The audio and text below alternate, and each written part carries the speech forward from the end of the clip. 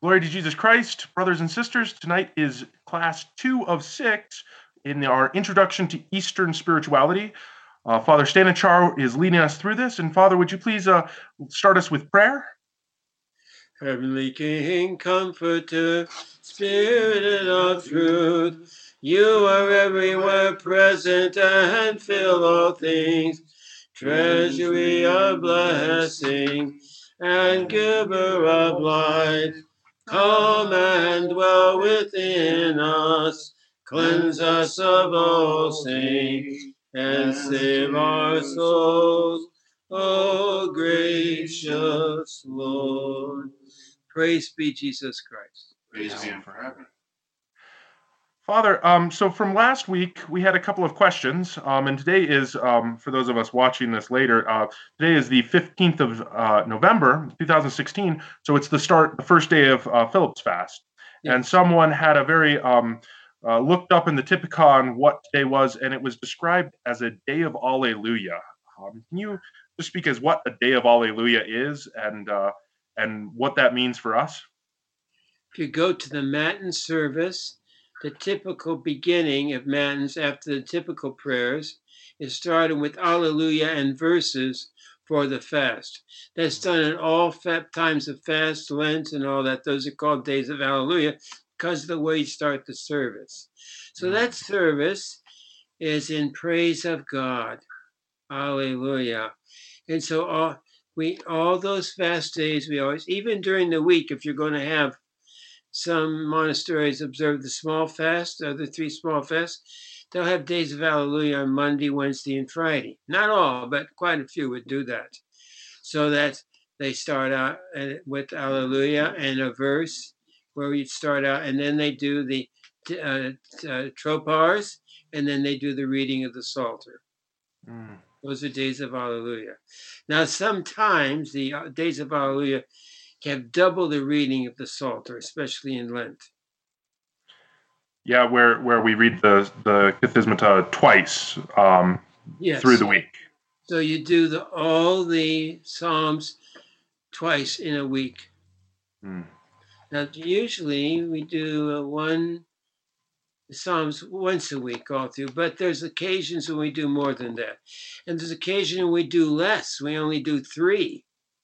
Like this morning, we did 3 for the Feast of St. Matthew. But then you have the Polyaleus, and then you have maybe 2 canons. So they sort of balance out, and it balances out. You can have 4 canons, but we usually have 2 to 3. Right. And since this is the start of the fast, we were talking a little bit before the class, but can you just kind of speak about what you and the monastery do for this fast, kind of a quick thumbnail of what it looks like, and maybe how we out in the world can apply it to our lives? Well, because we're a monastery, we fast strictly on Monday, Wednesday, and Friday. And this time of year, when we come out of church, we eat, but during Lent, we do not eat till noon, because the fast is the length of time you do without food, not the food that you avoid, the forbidden foods, okay? So at this time of year, we don't eat any meat for 40 days. We eat vegetables most of the time. We have fish maybe Tuesday and Thursday, and on the weekend. We'll eat some eggs on the weekend, but the rest of the time we eat vegetables. So the typical evening meal would be a salad with some kind of vegetarian soup. And actually, I prefer that diet. It's really a pretty good diet. Yeah. In Lent, we fast all days of Lent from till noon, and then we have a meal, and then we have a smaller meal in the evening.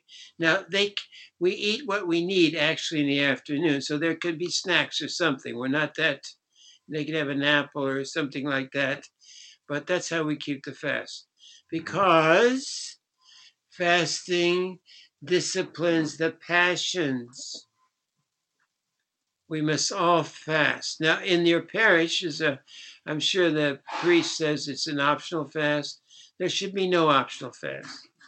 And you should fast at least Wednesday because Christ was betrayed, Friday because he died on the cross, okay? And you don't have to keep the monastic fast, but we would enjoy the company. Yes. Yeah. So if the monastic fast is the ideal, people's experience is something less, but can It's the move ideal. towards that And ideal. I think that the reason we can do it in the monastery is because we have the support of our brothers in doing it. So Mhm. you have some other people to do it with. In the world, you have all these conflicts about fasting, getting fasting food, who's going to prepare it. You got to go to these social engagements. But that's really an excuse. Eat vegetarian soup and salads. And Yeah. people say to me, I can't do that. I say, yeah. And then you're in trouble. Are your passions completely under control? How many hours a day do you pray? It's sort of a nice question, isn't it? Yeah. So fasting and prayer is the way up Jacob's ladder to the heavenly kingdom. Mm. And you'll fall in love with it. It makes you a better person. Absolutely. Wonderful. Those are actually the questions that we had. Thank you so much. So maybe we can move into the material for tonight. Okay. So last time we talked about who you were in relationship to God. Tonight we're going to talk about God. So it's going to be a little bit, just a tad more challenging. Okay. Now, theology is the study of God. It's a Greek word, and there is no theology apart of with being in union in God. You must be in union with God to be a theologian. So in Eastern Church, we only have a couple theologians, John, the theologian, and Gregory. And maybe later on, Gregory Palamas. He's quite an influence on our Eastern spirituality. So it's necessary to become a new man, a new person to be in union with God. Deification is the way to knowledge of God. So you just can't read about it. You just can't meditate, all that stuff. You've got to experience God. That's the bottom line of Eastern spirituality. Now, that apophatic theology I talked about, how am I going to know God? Well, God is incomprehensible. And that's who you want to know, huh? But He's revealed Himself to us, especially in His divine Son, that beautiful high priest we have that loves us. This is a primordial fact that this incomprehensibility. So they read volumes and volumes and volumes about God, and most of it's a waste of time. You have to experience the love of God in your heart, and you have to read the gospel and the fathers of the church. They suffered by prayer and fasting and by years and years of study and pondering to give us some insight into the most holy Trinity. Make no mistake, the Holy Trinity is God, Father, Son, and Holy Spirit. There is no other God. And He's of one essence. What does that mean? God is of one essence. Well, He's of one substance. He's whatever the quiddity of God is, that's what He is. Can we define that? No. If you can define God, you are God. Our pea-brains can't do that. If you can define God, you have become part of the Holy Trinity. There's only three that are part of the Holy Trinity, and I assure you it's none of us. I assure you that. Now, so what are the characteristics of God? Is his being is common between the three persons. There's hypostasis, like personalities in God, but not like psychological personalities either. It's a peculiar part of the substance of God, in part of the Father's being. So the Son and the Holy Spirit are part of the Father's being. I'd like to say essence, but essence is abstract.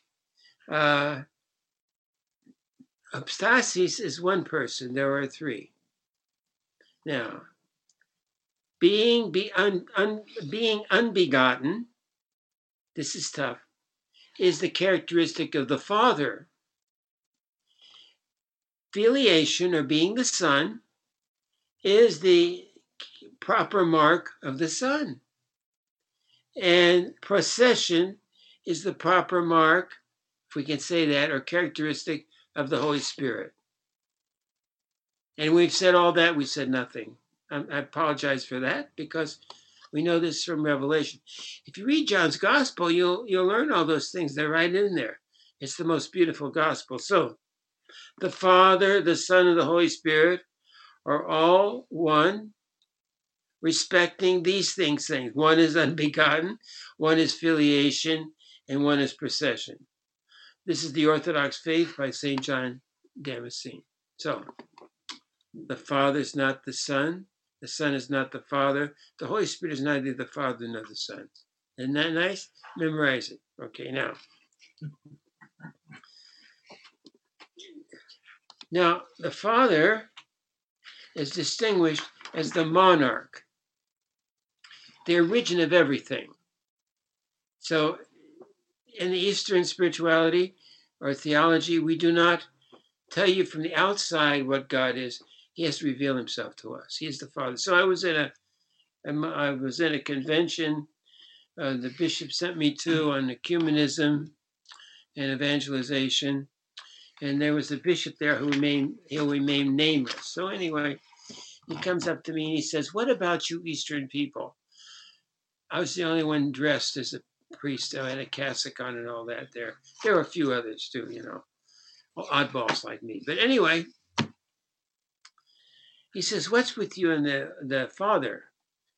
I says, "The Father is the origin of everything in the Holy Trinity." He says, "He is the monarch, the one. And because of that, there is one God." He looks at me, he says, "Well, that's what's wrong with you Eastern people." He says, "You have a mystery. You set it on a table, you get the incense, you say a prayer, you incense it and leave it alone." I said, "That's all we can do with the monuments of faith. That's all we can do. It's revealed by God. I didn't discover it. I can't tear it apart. I'm not a philosopher when it comes to theology. I use a few philosophical terms, which the Father used, but I have to be a man of love and mystery in theology. I have to fall in love with it. So let's do it again. Being begotten is the Son, of filiation, of procession is the Holy Spirit, and the Father is the monarch in the Holy Trinity. It's a dynamic unity. It's held together by mutual love and nature, the divine nature, the divine quiddity. Now, how do we know anything about it? We read the Gospels. We read the Gospels. This is a little bit of a simplification, but I don't want to be here all night talking about that. I want to talk about how we know God. We know God through experience. So, to know the Trinity is to enter into a perfect union with God. St. Maximus the Confessor. To enter into the divine life, the very life of the Holy Trinity. Trinitarian theology is a theology of union. It presupposes a continuous and progressive series of changes in created nature. We will become partakers of the divine nature. I'm going to read that to you later on from 2 Peter in the New Testament, one of the Catholic epistles. You will be partakers of the divine nature. We'll talk about that too. Okay, now. By nature of God and man, we are unable to participate in either the essence or the hypostasis of the Holy Trinity. Nevertheless, we are called to participate in this divine nature. It's our vocation. Energies or divine operations, forces proper to the inseparable from God by which he communicates and gives himself. Grace is the energy of God. A divine power energy common to the nature in the three. St. Gregory of Palamas. Now let's talk about that. So I introduced to you last week, you're supposed to know this by now. I'll correct your thesis later, but anyway. Gregory of Palamas got in a lot of trouble because he said, we can experience God. We can experience God. And I read something this week that in the future, only those who experience God will be Christians, because the others, because of their lack of perseverance, lack of prayer, lack of fasting, and so influenced by a secular world, will fall away. So it's going to be a smaller but holier church, it looks like to be. But that glory at that holy church, I'm going to tell you about that a little bit. What beautiful church it's going to be. Not that the church is not good now, but church suffers. You suffer, church suffers, love suffers, and the whole world suffers because they won't listen to the Father, to the Son, and embrace the Holy Spirit. Now, this belonging to the Trinity is called economia, the divine economia. Union with God in his self-revealing energies, but unknown in his essence, is the destiny of every Christian. The economia is run by the Son. He's the, as we say, the Savior. He's the high priest. He's the one that makes you part of his divine life and makes you participate in God. And not only that, it says you will become gods. Psalter says that. Sometimes that text is a problem because some people think they're God already and they're not. That's a problem, you see. So you have to be careful with that. Now, God is communicated and imparted to us, but he is not communicated in a incommunicable of his essence, the incommunicability of his essence. He can't give us his essence. If they had the essence of God, we have to be God. But he communicates to us in these energies that Gregory Palamas was telling us about. So you know lots about the energies of God because you probably banged your head a couple of times or you fell down the steps or something and you saw some of God's creatures, which is his created energy. And you're not supposed to curse when that happens. You say, thank you, God, for your created energies, but do they have to be so difficult to deal with? Everything you experience, flowers, children, everything is the created energies of God. Now, the deifying energies of God, you experience them in your heart. We talked about that last week. God's being enthroned in your heart, these deifying energies. Very important, very lovely, very important. So Gregory Palamas made that distinction for us. It's not a Western distinction, it's an Eastern distinction, and it's the heart of your romance with God. That you know you're going to experience this loving embrace of God in your soul. So you say, what keeps the monks in the monastery? It's not the food, I hate to tell you. It's not my charm. They're in love with something. They're reaching for something else. That divine romance. Remember, religion is a romance with God. It's not the rules. Most of those rules are made for sinners. I don't think my monks are sinners. I may be one, but I don't think my monks are sinners. They try hard. And they're lovely people. And they pray. And they're searching for the beautiful throne in their heart where the divine energies are enthroned, transforming them into something beautiful and wonderful, destined for glory in heaven. A crown. You like jewelry? You'll get a crown in heaven. Okay, now let's go on here. God the Father is the Father of glory. That's Ephesians 1:17. The Son is the brightness of his glory, and he himself has the glory which he had from the Father before the world began. That's John 17. Gospel of John. Now, the Father sits by the Son in the Holy Spirit. I don't know what that means exactly, but that's what the fathers are saying. The Son is the Logos, the Word of God. So God spoke a word from all eternity. It was the Son. He got it from all eternity. It's always been there, always will be. But that holy word came down to earth in the incarnation. He became flesh like we are.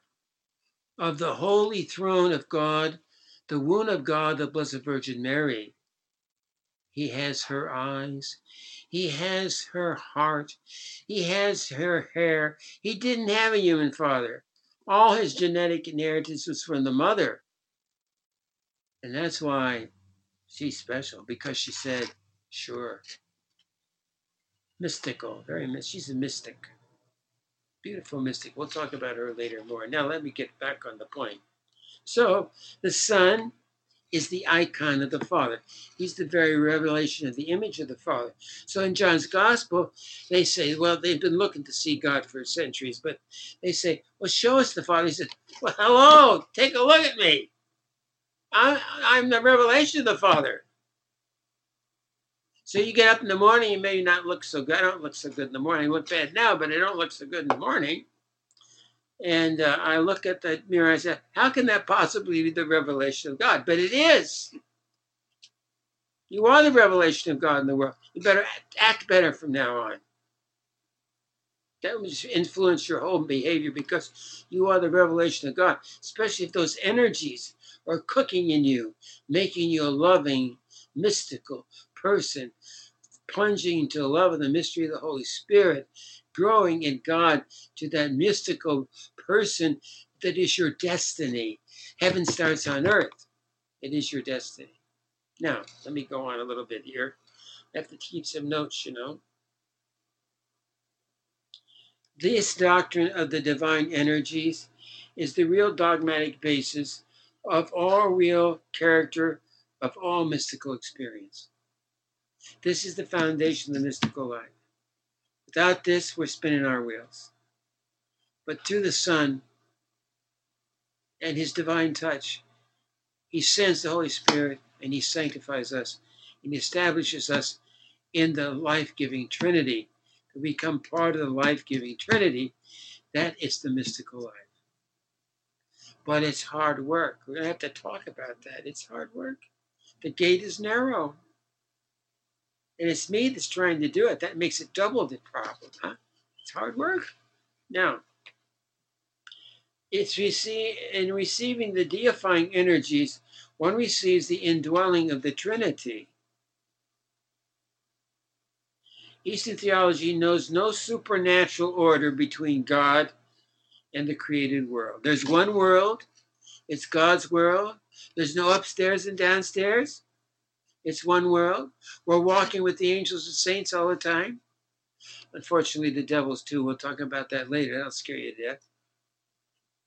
One world, God's world, and we're living in it, walking in it, breathing in it, and loving it. Heaven is also on earth. Think about it now. It's not someplace we get to later on. We start the journey now through deification. Now, there is God and created reality, the steps we fall down. God is present in all things, omnipresent, they say in theology.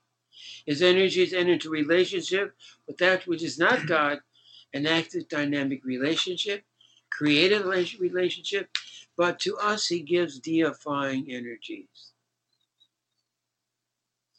All creation is balanced on one word, Jesus, the Logos, the creative word of God from which everything else comes.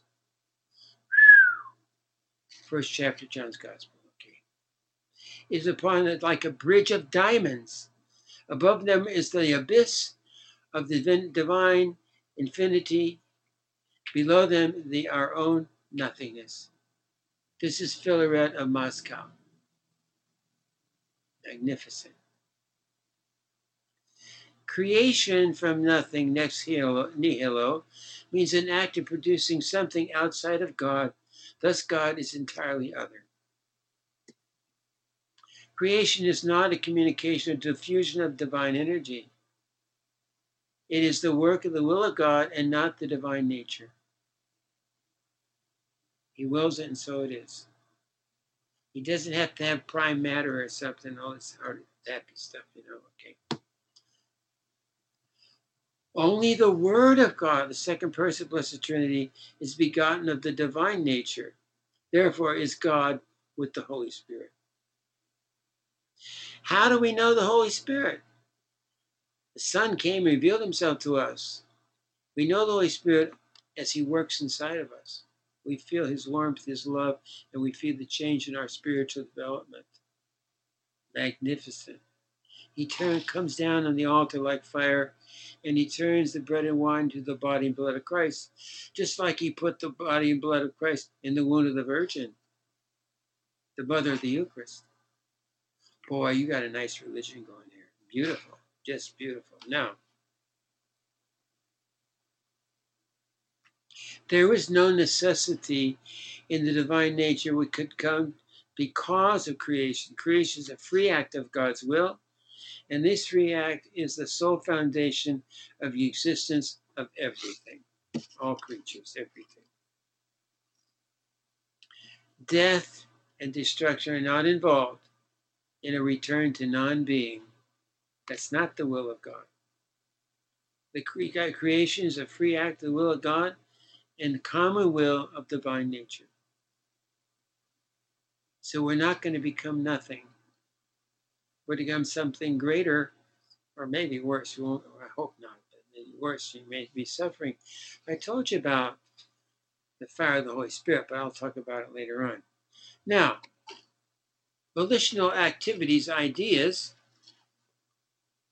determines the nature of the creature, that which is after the essence of what God wants it to be, the word that God wants it to be. Synergy.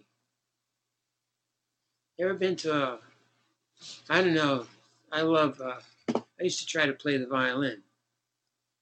And sometimes the monks will say, why don't you play the violin? I says, well, when you want to get rid of the bugs in the house, I'll play it for you, and we'll get rid of all of them right away. But I used to be halfway decent in my day.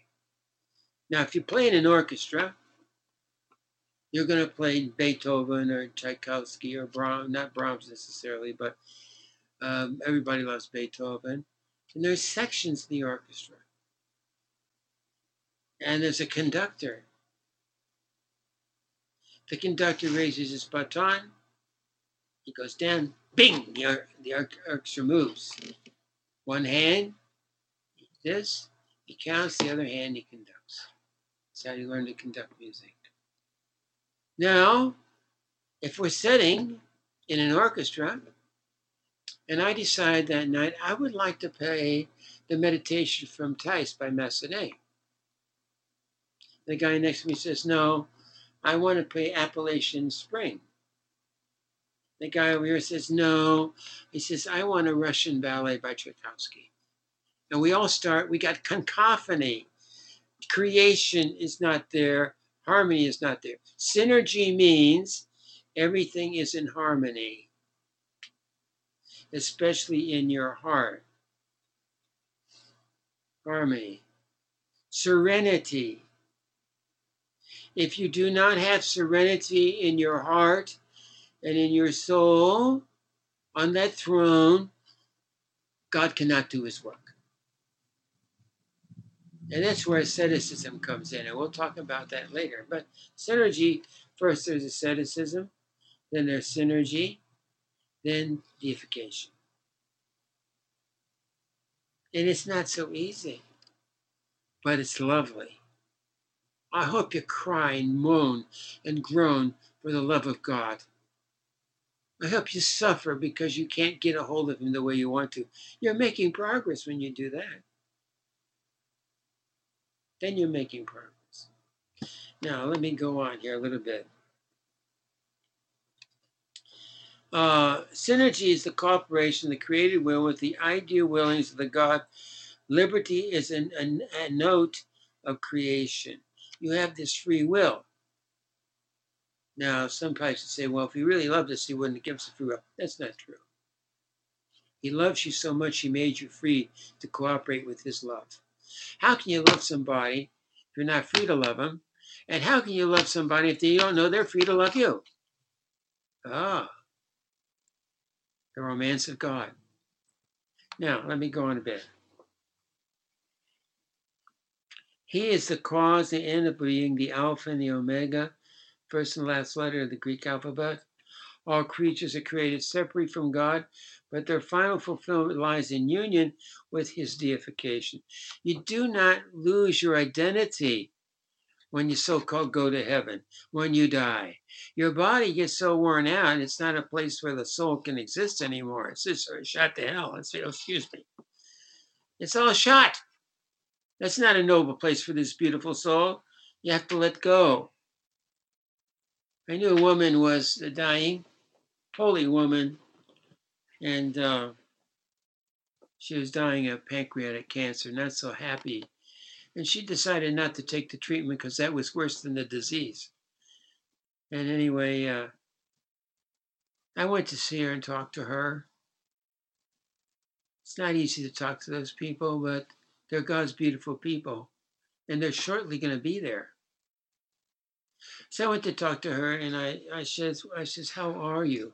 Ridiculous. She's not any good. I know that. Well, what are you going to say?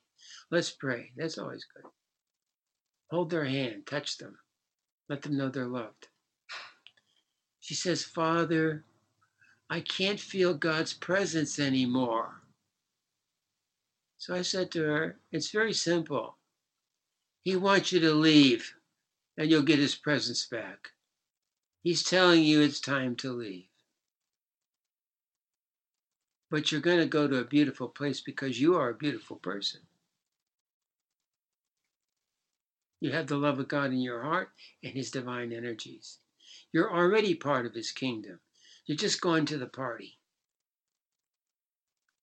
But if we don't live this ascetical living and we don't prepare the throne of the heart for God to dwell in us and to receive and to be graced and to feel the energies of God, theosis, we're cheating ourselves of the great Passover.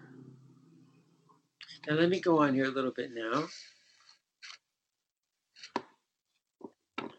Saint Irenaeus of Lyon, I think he's about, I can't remember his dates right now, but about 300 or something, 3rd century or something. In his Contrahead, he says, a wonderful document from the early church. We have documents from the early church. We know what they thought. We have theology. He called Mary the new Eve. I was at a conference in England one time, being nosy as usual, want to know what's going on.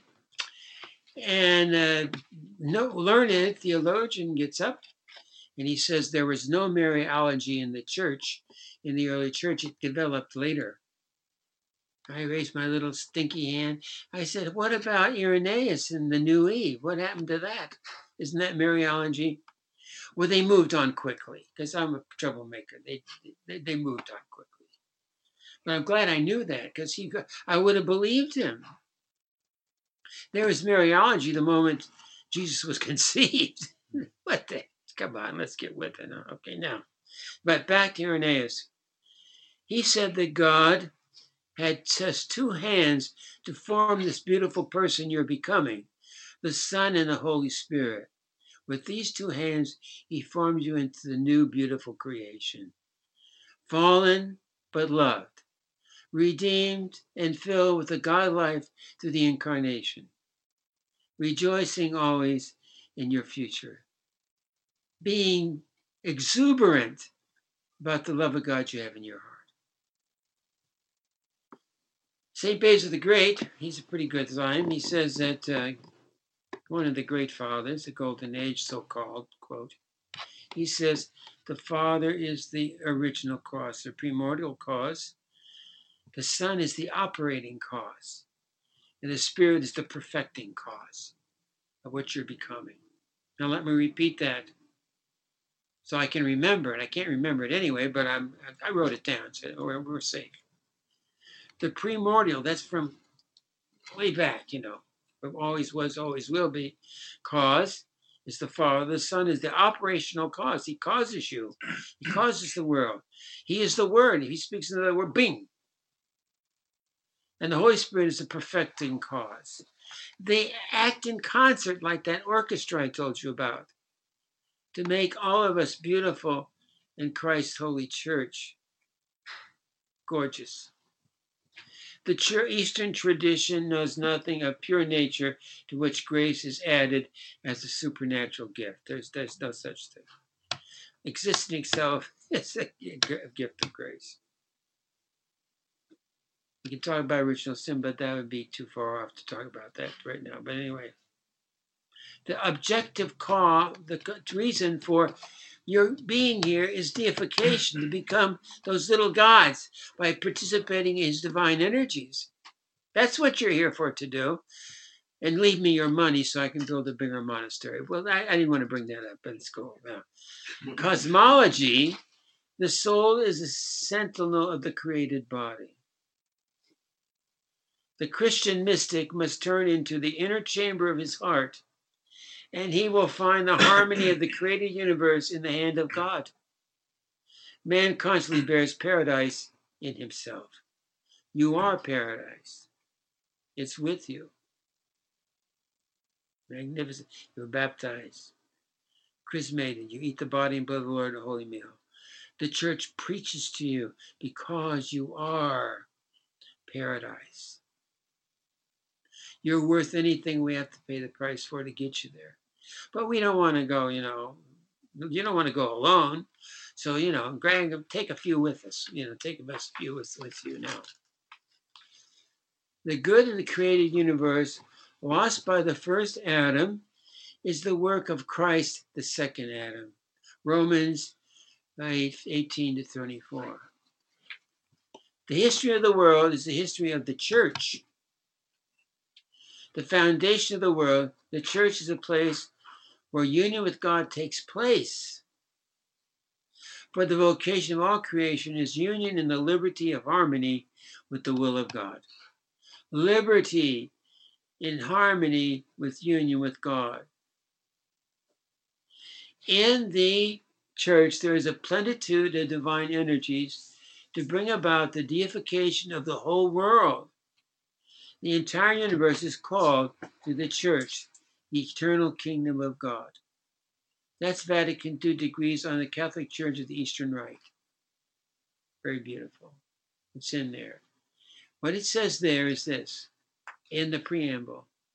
In the Eastern Catholic Church, conspicuous is the patristic teaching and the apostolic teaching of the early church. That's what we're holding on to, we old museum pieces.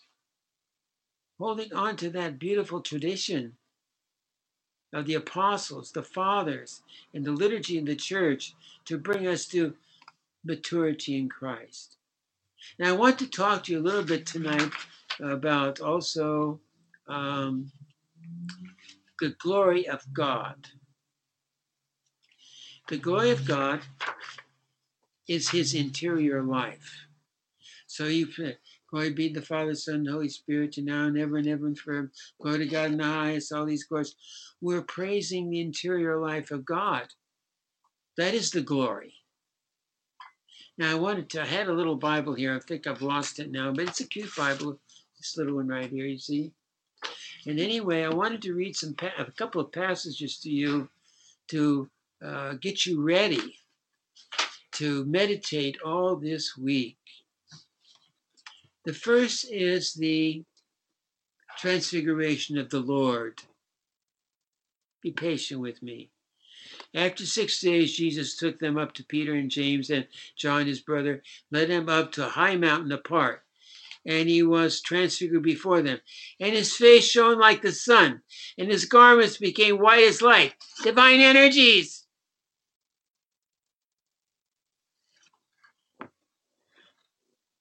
And behold, there appeared with him Moses and Elijah. Moses also had been transferred on the mountain. Jesus is the prophetic successor to Moses and Elijah. talking with him. And Peter said to Jesus, Lord, is it well that we are here? If you wish, I will make 3 booths. It's a theophany. The first thing we do in the Old Testament is we see God manifest himself. We build a temple. This is truly a theophany. He was still speaking when, lo, a bright cloud overshadowed them, the Shekinah, the Father. And a voice came out and said, this is my beloved Son, with whom I am well pleased. Listen to him. When the disciples heard this, they fell on their faces and were filled with awe. But Jesus came, touched them, saying, rise up and have no fear. And when they lifted their eyes, they saw no one but Jesus. That's who we see. And he's making the Shekinah come into our hearts. And the Father is saying, listen to him. Now, this is the apostolic response to that happening. It's in 2 Peter. And it's beautiful. It's beautiful English also. For we did not follow cleverly devised myths. This is apostles' teaching. When we were made known to the power and coming of our Lord Jesus Christ. But we were eyes witnesses of his majesty. For when we received the honor and glory from God the Father, and the voice was borne to him by the majestic glory, this is my beloved Son, with whom I am well pleased. We heard this voice borne from heaven, and we were there with him on the holy mountain. And we have the prophetic word that was made sure. Right, Elijah? You will do well to pay attention to this as to a lamp shining in a dark place until the day dawns when the morning star rises in your hearts. First of all, you must understand this, that no prophet of Scripture is a matter of one's own interpretation. Because no prophet can come by impulse of men, but men moved by the Holy Spirit spoke from God. That's apostolic witness to the transfiguration, and that's what we want in your heart. Now I have to give you 15 minutes to ask me questions. Don't make them too difficult, but I'm already tired. God bless you. I'll answer your questions now. Wonderful. Thank you, Father. I'm waiting for a few more questions to be asked really quick. But one that was left over that I forgot to mention was, how do we understand sort of this process of discernment in our own lives? You know, this process, how does discernment play in? I know has very little to do with what we were talking about, but that was one while I wait for them to come in. Well, if you want discernment, you have to find a father, a spiritual father that can read and touch your soul. And that prayerful person will help you read your soul, and he'll find your vocation for you.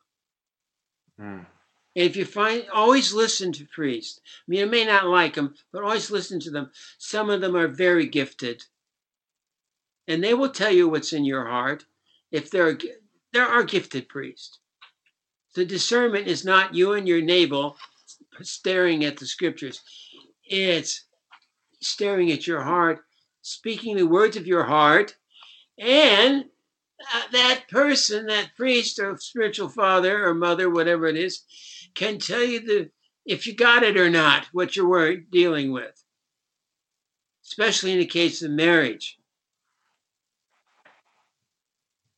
Monks, they're all over the place. They're just stupid, and they do not want to listen. I'd hate to have to tell you stories about my monks. I wouldn't do that, but they know how I am, so they put up with me. But we need those charismatic people to lead people to vocations. I'm not bragging. I had 4 boys go through the seminary. 3 are priests today, 1's a deacon. I have vocations around me. It wasn't because I waited for the Holy Spirit to drop eggs on their head. I saw the signs and I invited them. And I'm inviting you all to become saints because I need the crowd to get me in there. I hope that's not too obtruse, but it's sort of the truth, how people are floating around.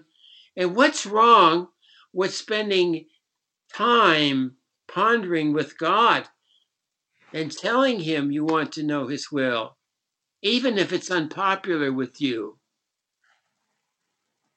You may not want to hear it. What's wrong with suffering for the love of God? What's wrong with doing something decent with your life instead of wasting your time? The church needs you. The church is lacking a couple things. The first thing it's lacking is sort of personnel, nuns and priests and monks and babies. It's the personnel of the future, you know.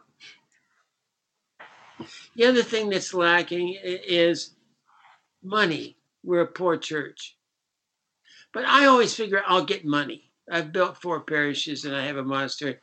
I had to work hard though. I've done a lot of crazy things to build these places, but it's very important, you understand, that we take care of our church with these resources. You have another question? That was enough for that one. Yeah, in the description of the transfiguration, one of the questions was, how do we know that it was Moses and Elijah? Are they specifically named? And what's their significance either way? No, I don't think God lies, and I don't think the text lies, and I have confidence in the Bible. That's one of the things that modern scripture scholarship has done. Destroy Jesus's life, destroy confidence in a bottle, and make all of us something in the Bible, and make all of us sort of agnostics. Don't read the Bible like an agnostic. Read it with your heart. What it says is what it means, and the church sings it in its liturgy. So we know it was them. Absolutely. They might not look, too modern or what or that, but it was them. Do you think God the Father would betray us or deceive us? How's that possible? We are people of experienced faith and maturity. And we stand on the shoulders of giants who gave us these sacred texts. And the fathers have commented on it. It's a liturgical text to teach us. That's what the New Testament is. It was written to be read in the assembly. It's the Word of God. If you don't believe in the Word of God, you're lost. It's the most important thing we have for truth. I don't care. I take that scene, the Transfiguration, changed the whole world because it revealed the divine energies of Jesus Christ before he went to his cross. And we sing in the liturgy so that when we would behold him crucified, we would have courage. We sing it in the liturgy, in the Matin services. You got to do the Matin services. You got to pray because you don't learn scripture without it. You don't learn your religion. Is that okay? Yeah. There's actually been a number of questions about fasting, and I think this is a time back to what we talked about at the beginning. How exactly does fasting? How does it mortify the passions? What's the purpose of fasting? Oh, you want it ahead of time. You want the medication now, huh? Oh, you poor lamb. Are you holding on to your chair? I am indeed. What did St. Paul say about the stomach? It's our worst enemy. If you cannot control your stomach, you can't control anything. You have to ask the young monk how he lives his life of celibacy and eats maybe 1 meal a day and sleeps with his cross and learns to control his passions. and his spiritual father is praying constantly for him. And he becomes a monument to faith, love, and beauty. He can't see it, but others around him can. Fasting is the key to heaven. The key to heaven is fasting. Hello? Because if you can't control what you eat, you can't control any of your passions. You become an animal. You let the animal instincts control you. Prayer and fasting is the keys to heaven. And you will suffer to control the devils around you, including yourself. Prayer and fasting. Prayer forms one, fasting disciplines one. It's basic. Not just this little la-di-da we have for liturgical seasons. Every day, every way, every fasting with the eyes, with the nose, the mouth, the ears, what's around you. How do you protect your children? Fasting. Keep them away from harm's way. Fill them with the word of God. Where should they learn to read? From the Bible. We've lost our way in our culture because we've forgotten the monuments of faith. Fasting is not an option. Prayer is not an option. Is that enough? That's enough. Yes, but I'd love to talk more about this in depth at some other time. One of the questions about fasting. Perfect. I have a conference on asceticism, but first of all, I have to teach you who God is. No, absolutely. I have a question about Trinitarian theology that came up. Yeah. How do we sort of balance, as Catholics, how do we balance all of the different views of Trinitarian theology? I mean, you pointed out that there's this sort of implicit difference between the Roman bishop that was talking about sort of the Roman way of understanding God as a Trinity, and yet ours is being different. How do we as Catholics balance that? Well, it's interesting. When you go to seminary, the first degree you get in the old days, you got a degree in philosophy. And in philosophy, they gave you all this language. So we have people like, Blessed Augustine, who uses Aristotelian philosophy to explain his theology, which means he's taking something that is divinely revealed and bringing it down to a human category. Thomas Aquinas will do the same thing. And we've been suffering that, the Eastern Church has been suffering that for 800 years. And the Reformation was another disaster. So we have in the Catholic community, I remember Bishop George, who were having a discussion at a meeting. He said, we have all this luggage we carry around as Catholics. We have Suarezan theology. We have Franciscan theology.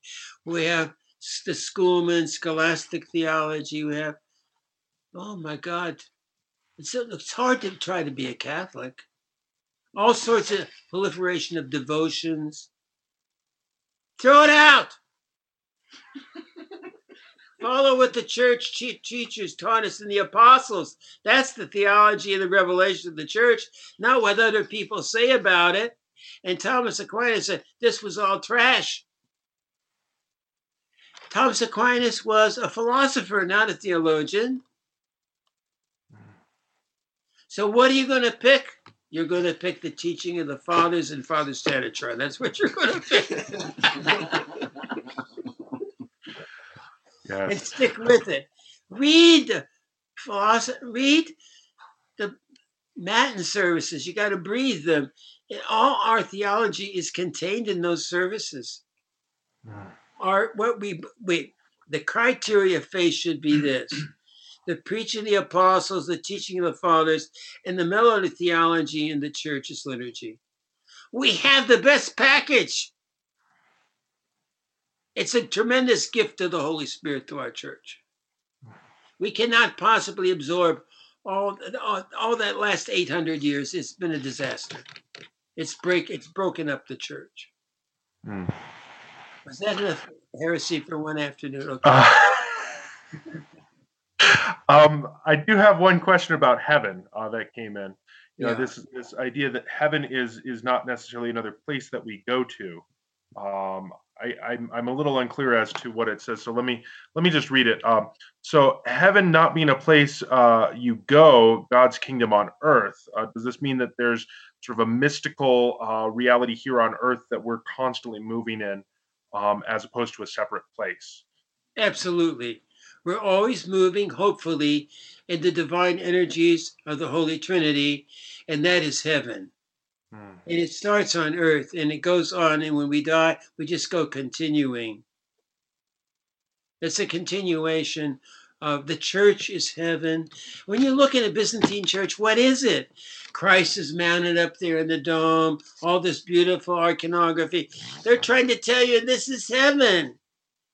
And what is the Eucharist? It's the mystical supper with the Holy Trinity, Father, Son, and Holy Spirit. This is heaven. We got heaven on earth. I don't feel much of my aches and pains, but it's still heaven. Because it's a matter of God enthroned in you and that you living in the divine energies of God, which come from the Holy Trinity. Well, heaven is being united with the Holy Trinity in his life. That's heaven. Well, no matter where it is, and when you'll rise up again, I'll tell you a funny story. I'll tell you a little story. I was in England. They've heard this, guys, here. So I was playing the Norfolk Symphony Orchestra. And you know that in England, if it's tea time, in the middle of a measure, they drop the baton. That's it. Go have tea, which is, and biscuits, which is cookies. We call them cookies. So this lady was sitting there. She was a cellist, and I was playing in the violin section. And she says she didn't know what I was. She was a Catholic priest or a vicar or what. She says to me, she says, you know, the vicar preached on the creed this week. And I'm very discouraged. I said, why? The creed is a wonderful gift from the early church, from the fathers. She says, well, he said that I'm going to rise again. I said, what's wrong with that? The resurrection. She says, have you take a good look at me?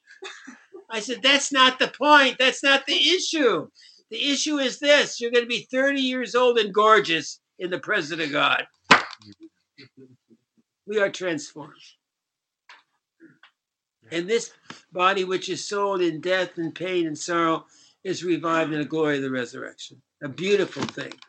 But don't burn it, bury it, and take care of the relics. We need them. Okay, what else? Well, I mean, as an extension of that, how do we understand the Our Father when it says, "Thy will be done on earth as it is in heaven"? How is that understood within this teaching? Oh, this jargon? Yeah, as in heaven is here, on earth, but as it is in heaven. How is that? It's here, and it's wherever the Father is, and whatever His grace is at. It's not a geography lesson. Wherever the Father is, who art in heaven, it's an ontological existence. It's not just a place. Because God is not extended out in parts in philosophy, but of course Jesus is. Mary is. Where they are, there we will be. But they're with us here too. They're walking around with us now. The liturgy, they're all gathered around there at the altar. That's why you better behave, deacon. You better do it right. Did you hear me? Okay. Yes. Wonderful. Well, that's all the questions that we had, Father. Do you have any last-minute remarks or anything? I want you to have a beautiful week and fall in love with God, fall in love with our Byzantine church, and breathe the air of freedom of the divine energies. How's that? Wonderful, wonderful. Could you close us in prayer, Father? Yes, we will. Which one did I choose? When the angel came. When the angel came. When the angel came and announced to her, from the Spirit you'll conceive, with humility and with trust in God, Mary answered, I believe. With our heart's devotion true, Hymns and prayers we offer you. Temple for his birth, fairest flower of earth, worthy of all praise is due. The blessing Lord be on grace and loving kindness, always now and ever and forever. Amen. God bless you, each and every one. Pray hard for all of us, so we meet joyfully in the kingdom of heaven, which we're in already, by the way. Amen. Thank you, Father.